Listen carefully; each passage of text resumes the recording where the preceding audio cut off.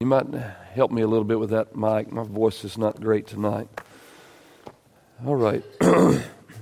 Just one verse tonight in the book of Galatians. Galatians chapter 1 and verse 10. I wish I had more voice for such a wonderful text tonight. But may the Lord bless His word tonight and encourage us to be God pleasers rather than men pleasers. I've entitled the message, The Preacher's Motive. In our text, Paul is the preacher, but there are many preachers here today in this world. But also, it's not that it's just for the preacher. This application of this message is for you individually as Christians. As you make decisions for your life day to day, do you live under the fear of men or do you live under the fear of God? So when you make your decisions, are you more concerned about what men think you do, or are you more concerned with whether or not God approves of what you do? So it's not just effective for the preacher, it is effective for all Christians.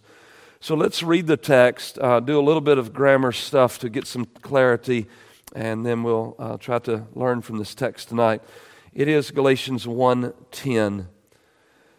The ESV says, "For am I now seeking the approval of man or of God? Or am I trying to please man? If I were still trying to please man, I would not be a servant of Christ." Now, if you have your text before you, I want to just give you a couple of things of clarification just from the wording of the text. It's somewhat difficult to translate this, but let me try to change a few things to make it more clear. The first phrase in the ESV says, there's a phrase there, seeking the approval. Seeking the approval. In Greek, that's just one word. And then the ESV says man 3 times, but it's men, it's plural all 3 times. The phrase seeking the approval is the word persuade. It's the word persuade. In the Greek text, we could say persuade. So I would translate it this way: for do I now persuade men? It's very simple, very clear. For do I now persuade men or God? That's the first phrase. So just clarifying, one verb here, persuade. Is Paul attempting to persuade, convince men, or persuade or convince God? The next phrase in the ESV, or am I trying to please man? Or am I trying to please man? Would word it this way: or do I seek to please men? Or do I seek to please men? The third phrase, the ESV says, if I were still trying to please man. Would word it this way: if I still pleased men, then I could not be a slave of Christ. I'd be disqualified as a slave of Christ. We'll say more about this in the sermon in a moment, but slave of Christ being the positive and pleasing men being the negative. I say that because we see slave as negative. Paul sees it as positive because he has such a great master. So if I was a man pleaser, then I wouldn't be a slave of God. How terrible would that be? I'd much rather be a slave of God than to please men. Okay, so maybe that helps a little. The other thing that I want to mention before we get into this is this can be miscommunicated. There are young preachers. They usually are young. And John spoke about elders needing to be a little bit older where they could have some maturity, and I get it. Because young preachers, especially young zealous preachers, it's a zeal and passion, which is good if it's channeled in the right way. They have a knack of confronting people in their preaching and telling people like it is. Back in East Texas, we tell them people how the cow ate the cabbage. There's a very big difference between preaching and telling men something from pride and arrogance and making them mad, and preaching the gospel accurately and being approved by God. There are preachers who will take this text and unrighteously slam a group of people and use this text to justify what they did. That's not what Paul's doing. Paul is a preacher of the gospel, a gospel with compassion, a gospel. Let me give you compassion. Paul says, I wish I was cut off in order that you might be converted. He has great love for souls. That's different than a prideful, arrogant jerk telling people off in the pulpit. It's radically different. So I just caution you that if you do make people angry in your preaching, if you make people angry in your answers at your workplace, in your family reunions, man, I made everybody mad. Okay, did you make them mad because you're a jerk? Or did you make them mad because you gave the truth out of a sense of love and genuine concern for the gospel to be rightly upheld? Those are different issues. And I can speak from experience from that because I know I erred on the primer. I erred on the sense of in my flesh telling people off, but not necessarily in the spirit, giving the sense and the meaning of the gospel. So I've erred in that, I know. And so I hope as I grow older, the Lord is maturing me, not to just make people angry. It's somewhat easy to do, by the way. Especially in public speaking. You can get under people's skin, and it's not real hard. It's a lot better if people are angry because the gospel is held up rightly. That's really the aim. We want to make sure God is pleased. All right. Point number one is the fear of man. So I'm working off my phrases the way that I translated them, trying to be a little bit more specific with the Greek. So 2 phrases here. For do I now persuade men? So that's half. Then jumping to, or do I seek to please men? So is Paul trying to persuade men, or is Paul seeking to please men? That's our first question. These questions have to do with the fear of man. What causes Paul to preach like he preaches? Look, don't miss this. I'm not going to be here forever. I'm going to die or move on someday.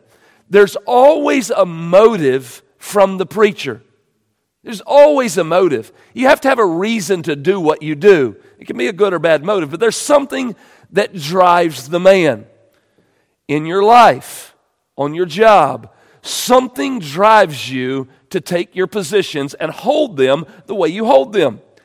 In your marriage, there's a motive that you hold to this position or that position in your family. There's always something underneath that can't be seen. Now, if the cause or the motive is men, then Paul's message will reflect the motive. How so? Let me just give some observations. Fear of money, fear of people with money, prevents the preacher from preaching on things that offends the people with money.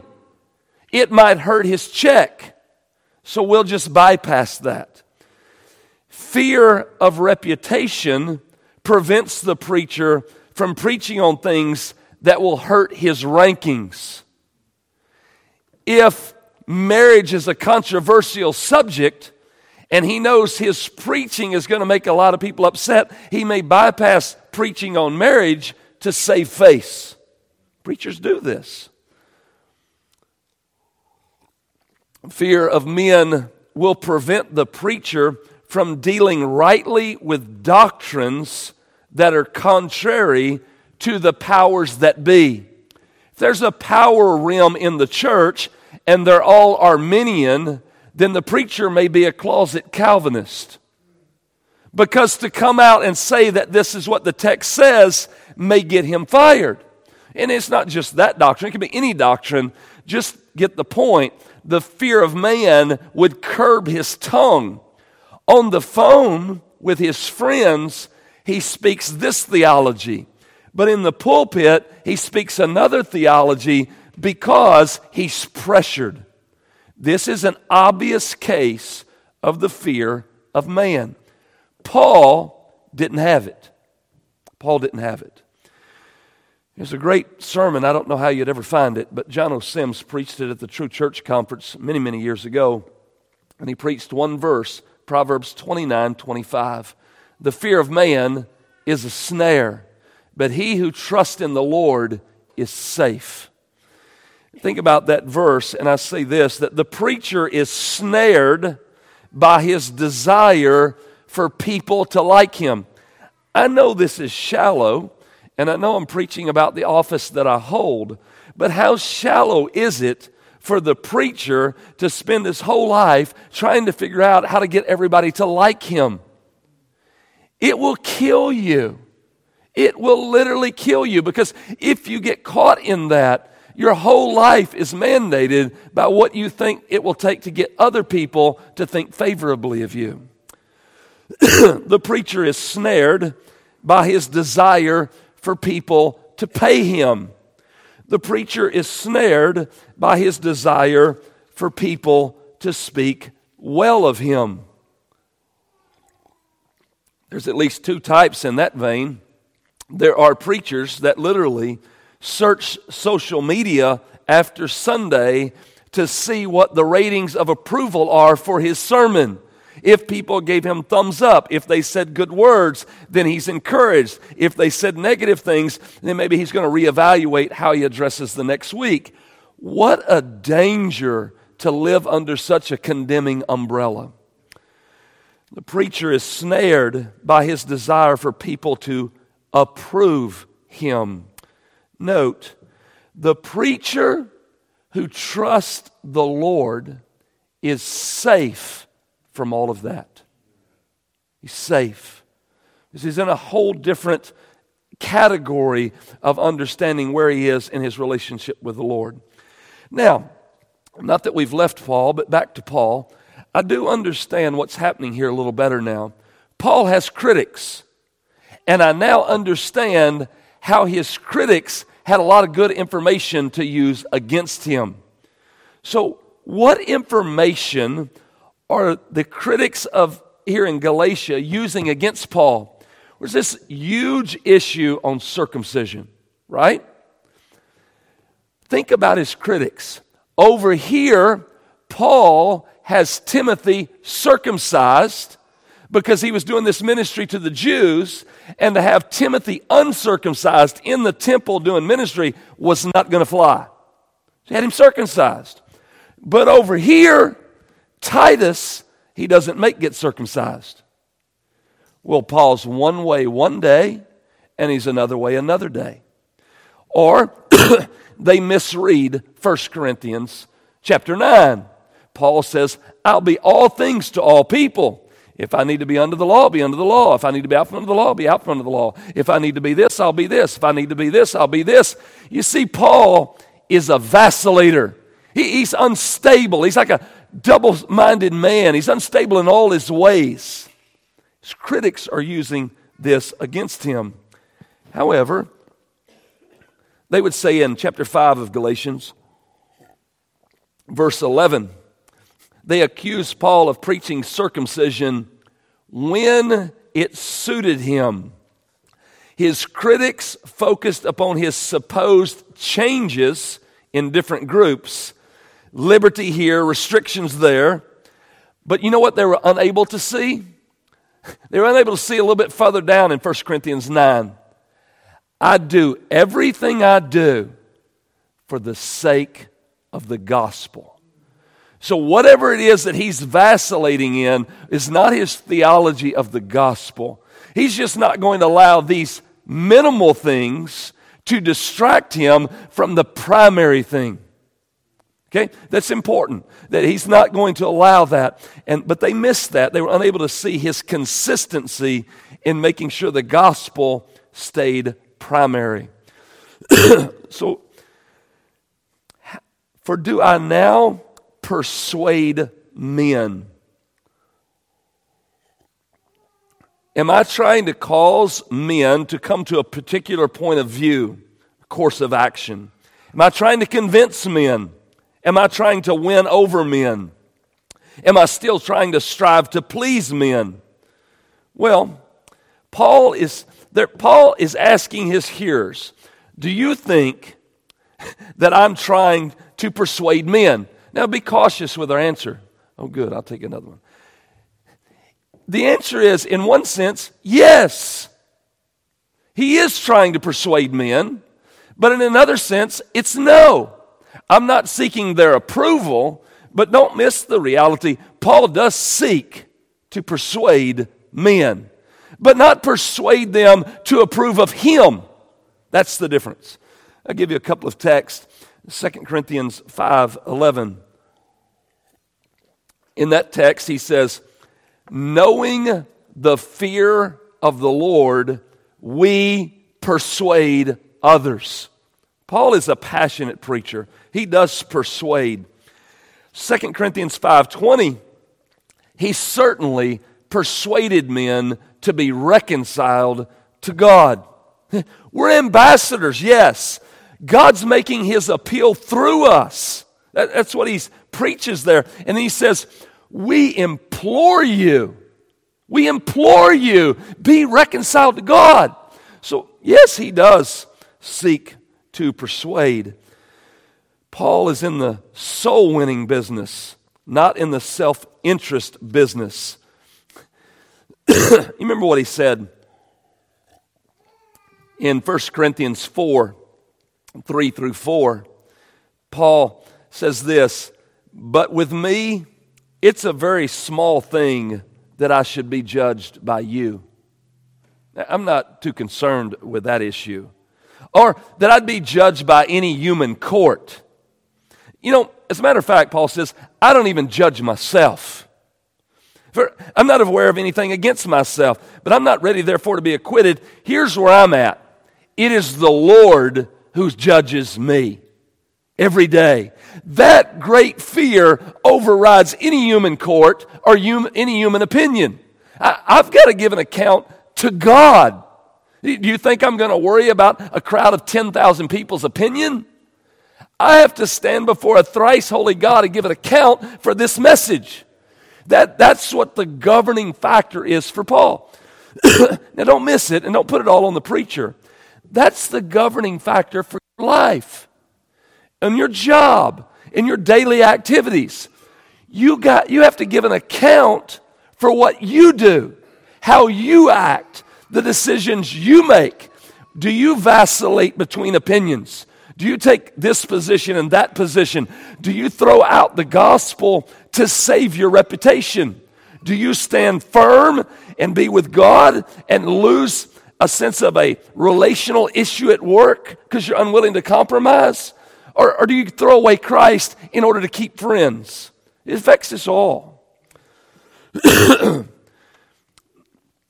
Do they honestly think that Paul has changed the gospel in order to produce Gentile converts? Honestly, look at Paul's life. Do you really think that a man that comes in and says, I pray God curse every one of you, is really trying to seek the approval of men? I love Martin Luther more now because I'm reading him in Galatians, but Luther says it this way, quote, we seek not the favor of men by our doctrine, for we teach that all men are wicked by nature and the children of wrath. We condemn man's free will. We condemn his strength, his wisdom, his righteousness, and all religion of man's own devising. And to be short, that there is nothing in us to deserve grace and the forgiveness of sins. But we preach that we obtain this grace by the free mercy of God only for Christ's sake. That kind of preaching doesn't win the favor of carnal flesh. So Luther says that's the way they preach. He learned it from the Apostle Paul. Going on in the text, the second part, do I seek to please men? Do I seek? Paul is asking, do you think that I devote serious effort? Do you think I'm striving, aiming, wishing to somehow gain the approval of men? You honestly think that my gospel preaching rests on the foundation of a man pleaser? Paul's gospel strips man of any merit and leaves faith alone. Paul's like, there's no way you can come to this conclusion. As far as me pleasing men, this is interesting because of the word please. Do you think I seek, aim, strive to please? What does this word please mean? To act in a fawning manner. To be a, read Pilgrim's Progress, to be a flatterer. To somehow use my words to make you like me, to fawn upon you and say all these good things. I think as I say this, preachers' names are coming to mind. They smile a lot, say a lot of positive things, and they build big crowds. And everybody likes them because they say nice things. Paul is not that way. Paul is saying, I am no flatterer. That's not me. No, he is not looking for likes on his Facebook account. He's not looking for thumbs up on his Twitter feed. Nor is he looking on a pat on the back or a comment of good sermon as we go out the door. That's just not the goal. It's not in the framework of his thinking. How can I get somebody to shake my hand and say, good sermon, pastor? That's not how Paul writes sermons. It's not the way it works. Simply put, he's not a man pleaser. He knows that man pleasing is not acceptable behavior for a slave of Christ. He uses man pleaser in two other references. Colossians 3:22 is one of those. The other one is Ephesians 6:6. Both of them in the context of being a slave. In Colossians 3:22, bondservants or slaves, obey in everything those who are your earthly masters, not by way of eye service as people pleasers. It's not how we live. How do we do it? We do it with sincerity of heart. What's the primary motive? Fearing the Lord. Ephesians 6:6. Not by the way of eye service as people pleasers, but as slaves of Christ. Doing the will of God from the heart. The very heart motive is to be pleasing to Him. Not a man pleaser. Not a people pleaser. Paul is very clear. 1 Thessalonians 2, verses 4 and 5. But just as we have been approved by God to be entrusted with this gospel. Look, you have to see the value Paul places on this. We have been given a gospel into our possession. And then the next line, so we speak. God gave me a gospel. I speak exactly what this gospel is. That's what he says in Thessalonians. So, we speak not to please men. That's not it. But to please God, who tests our hearts. See, you can fake a lot of things. You could say you're doing this, or you're saying you're doing this. Pray Psalm 139 every morning, and you get a lot of your theology corrected. He searches the heart.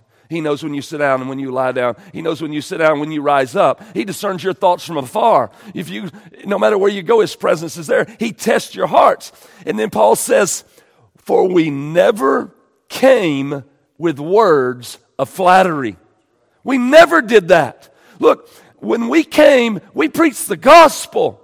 That's what he's saying to the Galatians. And he goes, as you know, never with a pretext of greed. How do we know that? He says, God's my witness. God's my witness. He's got to give an account to God. This umbrella of working under the reality of giving an account to God should haunt every man that stands behind the pulpit. Anywhere. I pick on myself as well as the whole world. If you stand in the pulpit, you have to give an account to God for what you do with this book. You're accountable. But it's not just me. You have to give an account for your life. What decisions you make and what you say in all of your context. Is it the fear of man? Snare. Or is it the fear of God? Now, in the closing of this letter in Galatians, he states that the troublemakers are the ones who are people pleasers. If you look at the end, Galatians 6:12-13, it is those who want to make a good showing in the flesh who would force you to be circumcised, and only in order that they may not be persecuted. These troublemakers are the ones trying to save their own skin. Paul says, I'm not saving my skin. I'm being persecuted on every account. We can read about those in Acts and Corinthians and other places. So the questions that are asked here are intended to drive home the reality that Paul does not preach for men, but does not preach for men, but to men. Luther explains it in this way, using Pauline words.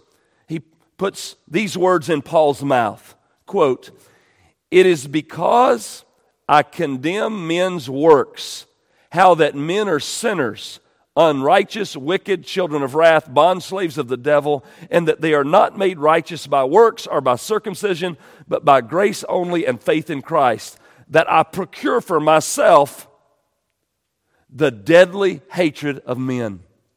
Paul's saying, my preaching has caused the world to hate me. I'm not vacillating between things in order to get people to like me. Look at my life. Any logical examination of Paul's life will find that his preaching did not win him public applause, but rather a healthy dose of persecution that eventually led to his execution. Whether sawn in half, as Hebrews says, or whether head chopped off or sawn off outside of Rome, either way, it did not end with the approval of men. So in application, what about you? Whom do you live for? So it's not just for the preachers, but they are for you. Does the world love you? Now, I can understand that in some context, but you understand the meaning of this message. Does the world love you? Are you able to accommodate yourself to every group where every group likes you? So does the world love you? And I ask, why is that? Why does everybody love you? Are you some kind of chameleon with your Christianity? Because I'm thinking that even in a right heart and a right spirit, that if we answer truthfully to our convictions, we have to rub somebody the wrong way. There ought to be at least somebody that's not necessarily your best friend because of the positions you hold. Be very careful of chameleon Christianity, because it ends up being a false Christianity. Point number 2, and much shorter, the fear of God is in the first phrase, but the last two words there. For do I now persuade men? I'm asking the second question. For do I now persuade God? Do I persuade God? Do I seek to gain His approval? The fear of God. Paul, the other apostles, and all those who preach the true gospel are endeavoring to please God and not men.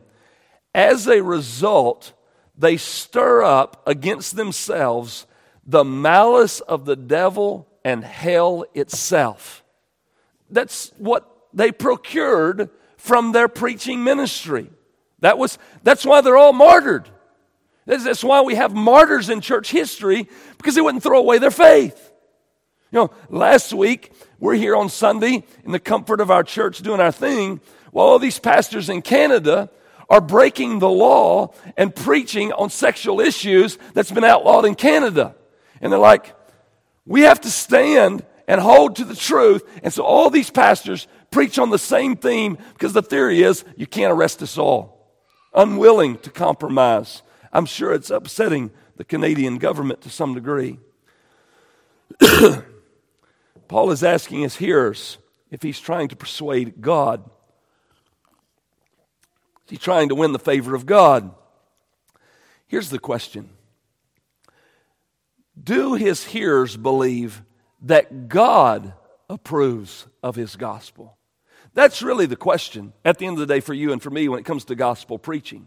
It's not, well, do you agree with Randall's gospel? No, that's not the issue. Does God give agreement to the gospel that's being preached no matter who's preaching it? Because if God doesn't approve of the gospel, I don't care if it's John MacArthur or Jeff Noblet or Spurgeon himself. If God doesn't approve, we shouldn't approve. Could these Galatians examine the content of Paul's gospel and find that it was the same gospel Jesus preached? So the question that really matters is God convinced that the gospel being preached is his gospel? The great priority of the preacher is to seek to please God. Now, don't misunderstand. In writing sermons and preaching sermons with a desire to please God, it's not as if that means that the preacher doesn't care about the people. You understand, right? So, if the preacher really cares about the congregation, and he really cares about their souls, then his primary concern is, does God approve? Because if God approves, that's what's best for you. That's the concern.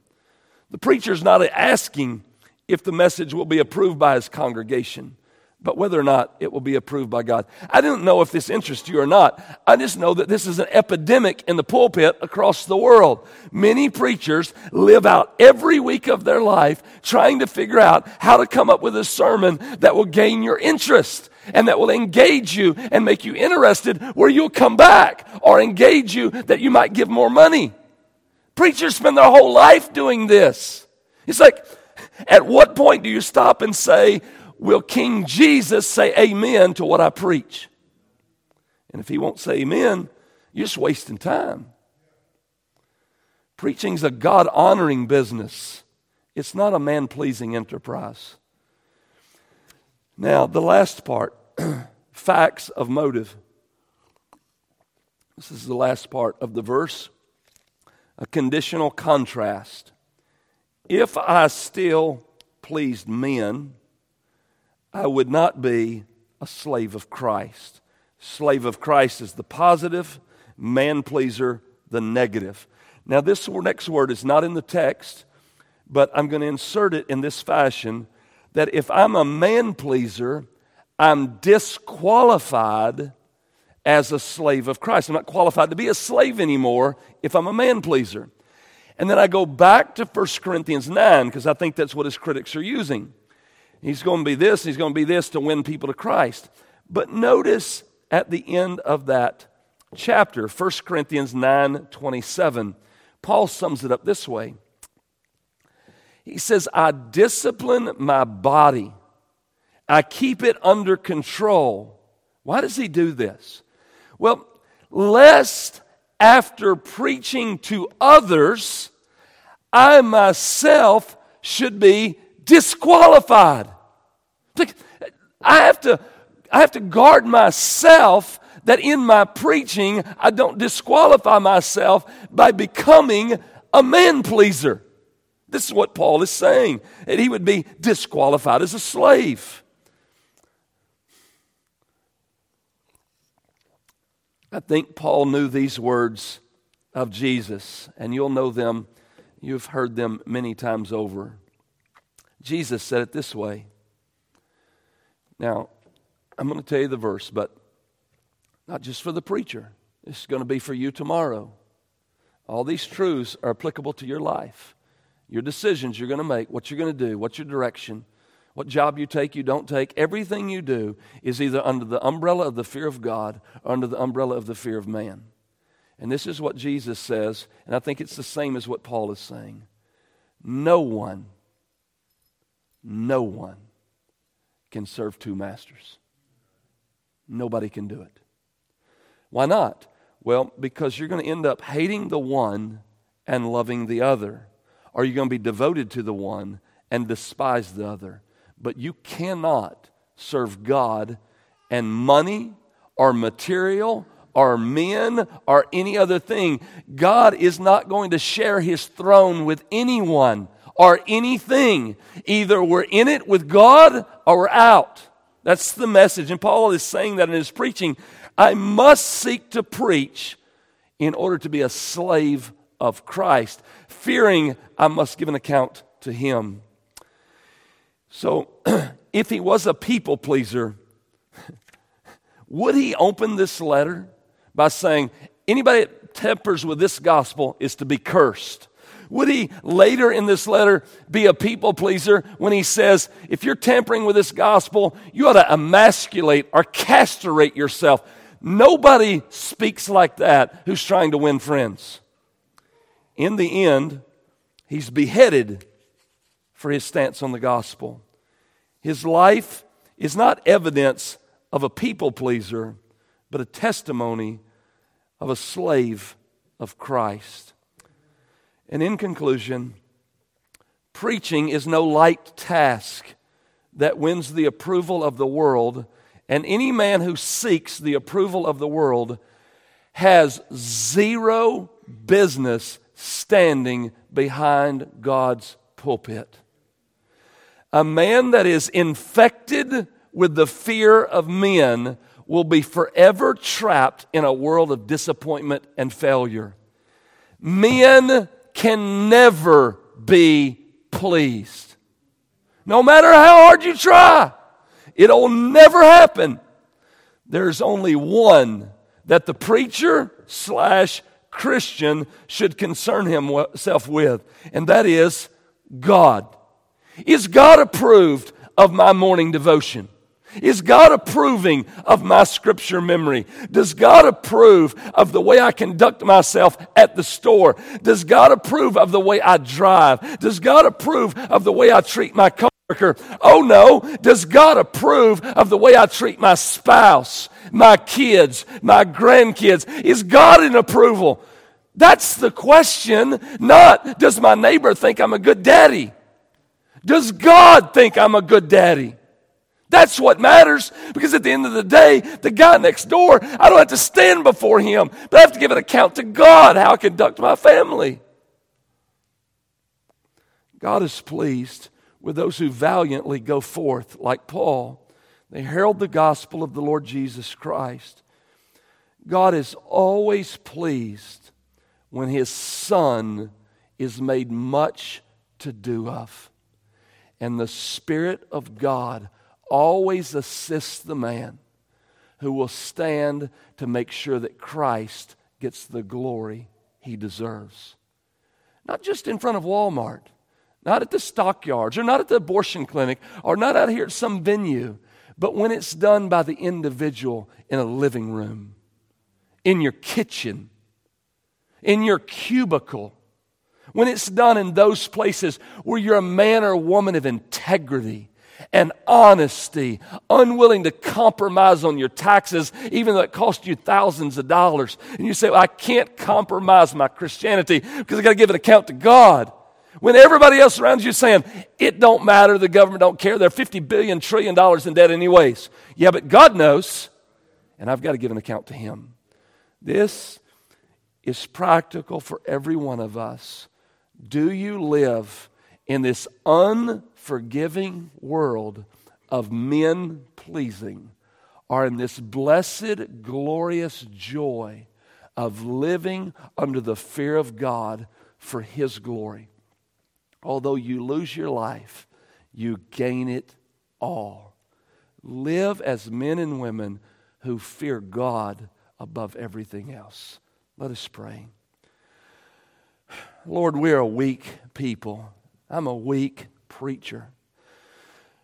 Lord, people pressure us, and we get caught up in these pressures, and we fold, and we succumb to these things. Lord, forgive us for our shortcomings. Forgive us for guarding our flesh so valiantly.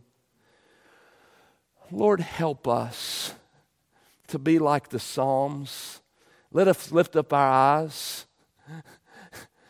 As the servant looks up to his master, as the maidservant looks up to her handmaid, let us look up to you. May our eyes be upon you, that you would be the only thing in heaven or earth that we desire.